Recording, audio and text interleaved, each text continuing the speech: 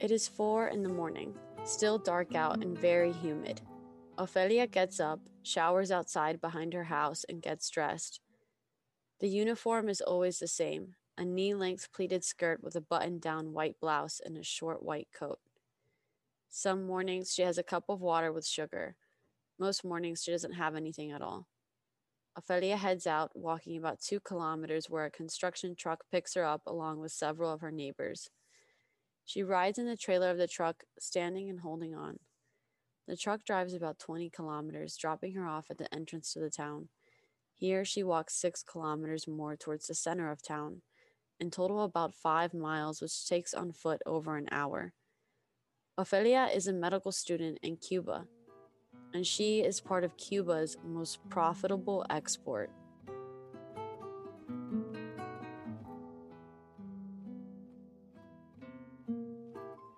Every year, the Cuban government makes around $11 billion through its medical missions, more than its tourism industry and more than exports like tobacco and sugar. In early 2020, the world watched in horror as the COVID-19 pandemic ravaged the country of Italy. Cuban doctors made headlines arriving at the height of the crisis to provide aid, carrying the Cuban flag as they came off the plane, a moving image that is haunting given the murky industry that is Cuba's medical missions.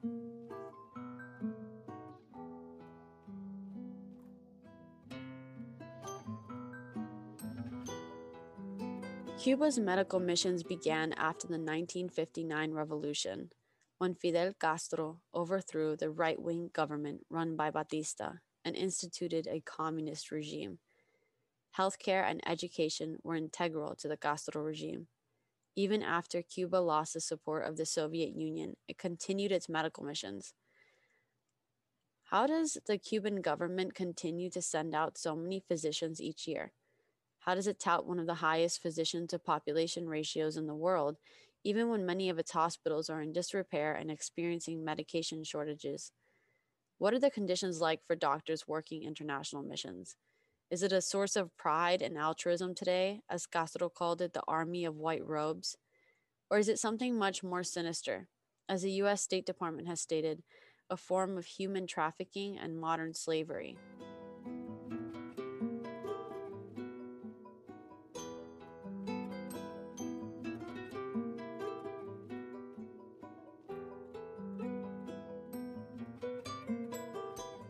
But yeah, worldwide, everybody thinks that Cuba is like a superstar when it comes to medicine, and it's also not free.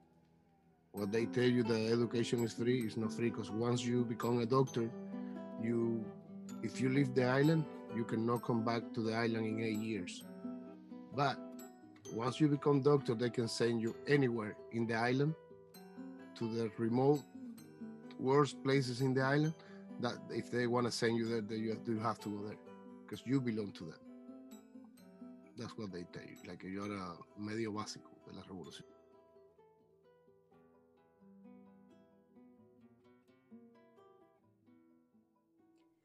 Cuba has one of the highest physician-to-population ratios in the world. Compared to the U.S., it has about 3 times more doctors per capita. Unlike the U.S., where medical school admissions are competitive and limited, Cuba provides scholarships, known as becas, to students hoping to study medicine. Young, academically driven students looking to have a career often feel like medicine is their only option on the island. Sí, Cuba es una potencia médica, porque en Cuba los estudiantes, su vida más fácil es ser médico, por decir, soy un profesional, ¿verdad? Porque en Cuba no hay vida para un periodista o una carrera de abogado. She says they don't feel like there is a career as a lawyer or journalist, so they end up in medicine. That's Vivian Alvarez, a former employee of the health department in Cuba, where she worked regularly with doctors coordinating care and medical missions.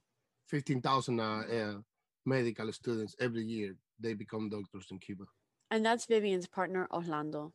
Orlando left Cuba but still stays in regular contact with his family and friends there, including his older brother. He helps out financially as much as he can.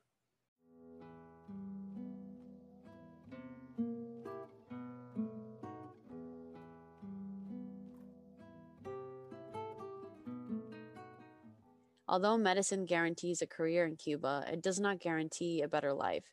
Cuban doctors spend months to years on medical missions abroad, away from family and friends. Many do not get a say in where they will be posted. They can make up to $1,000 a month working abroad, but more often make much less than that, around $100 to $300, depending on how long they've been away. This is a huge incentive for doctors, given that many stores on the island only accept US dollars for goods.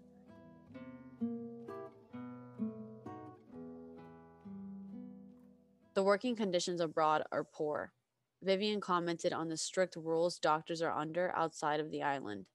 Ellos no tienen una vida social, ellos no pueden tener nada, solo por eso mismo, porque ellos no quieren que puedan procrear algo debido a tanto tiempo que se pasan trancados, son años. Doctors are not allowed to have any sort of social life while on missions.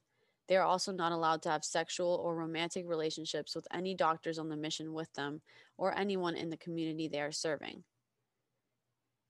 The government wants to make sure doctors don't have an out. If you have a kid in another country, you have a reason not to come back to Cuba. They don't want the children of these doctors getting citizenship in a country like Brazil, for example. No porque a ellos les importe lo que tú haces con tu vida privada, sino porque ellos están evitando el tú tener un bebé y que nazca en ese país. Y entonces ya tú te quieres quedar, ¿verdad? Porque te van a dar nacionalidad, ayuda, todos esos beneficios que tú no tienes en Cuba, que tú no lo ves. It is also a form of control. The living situation is typically outside city limits. By keeping doctors isolated from the community, the government prevents escape of any sort. Doctors cannot demand better conditions when they have no access to life in the community they work. Vivian noted that many doctors don't know there is another way of life outside of Cuba, and when some have found ways to escape, they have discovered these different ways of living. But escape comes with huge fear of the repercussions if they are caught, including getting sent back to Cuba and losing their salary.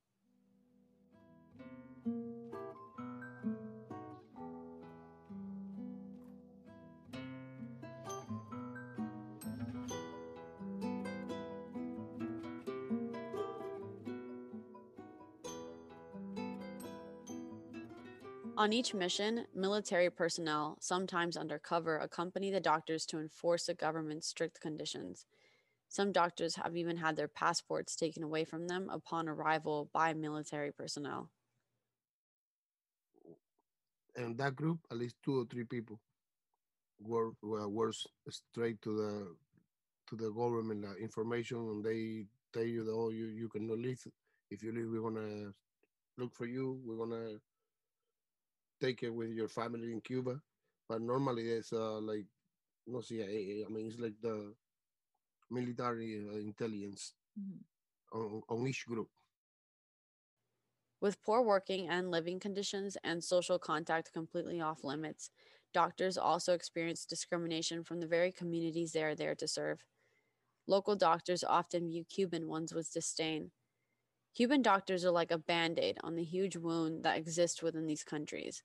The wound being the various inequities within their own healthcare systems that go unaddressed by their own governments. Governments supplement with Cuban doctors, having no real drive or incentive to address the shortcomings of healthcare and access.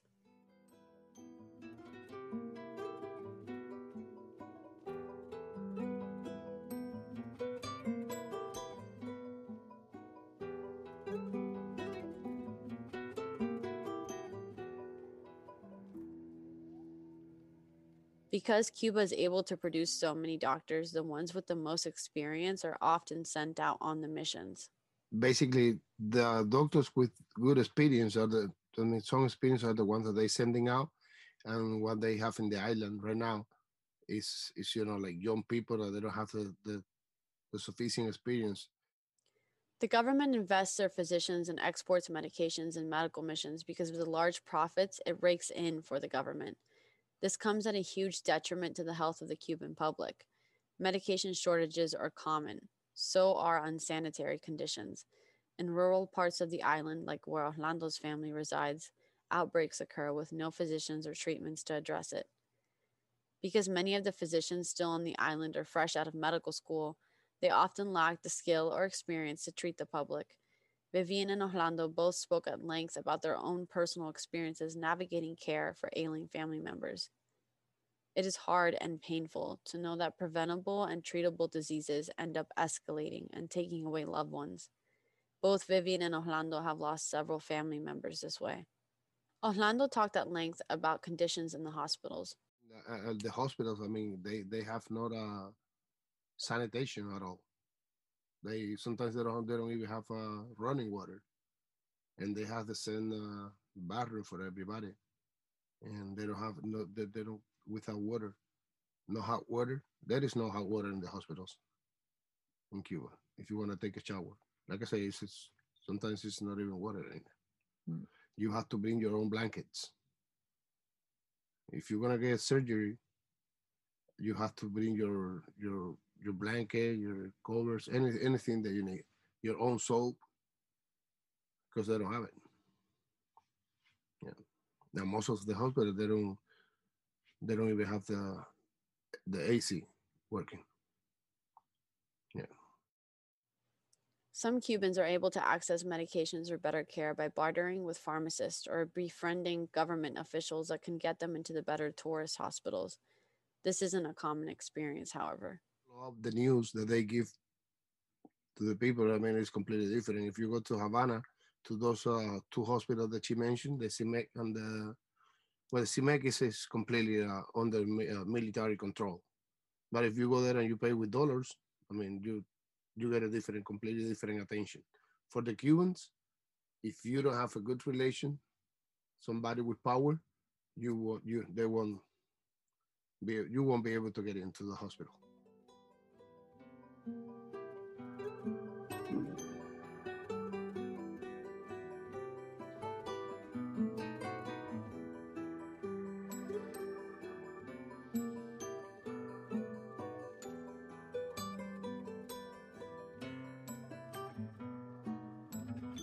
It is a harsh and stark reality, a country that provides so much aid yet seemingly fails communities on the island. And even harsher, the reality that this aid exists on the backs of many Cubans wanting a better life for themselves and their families.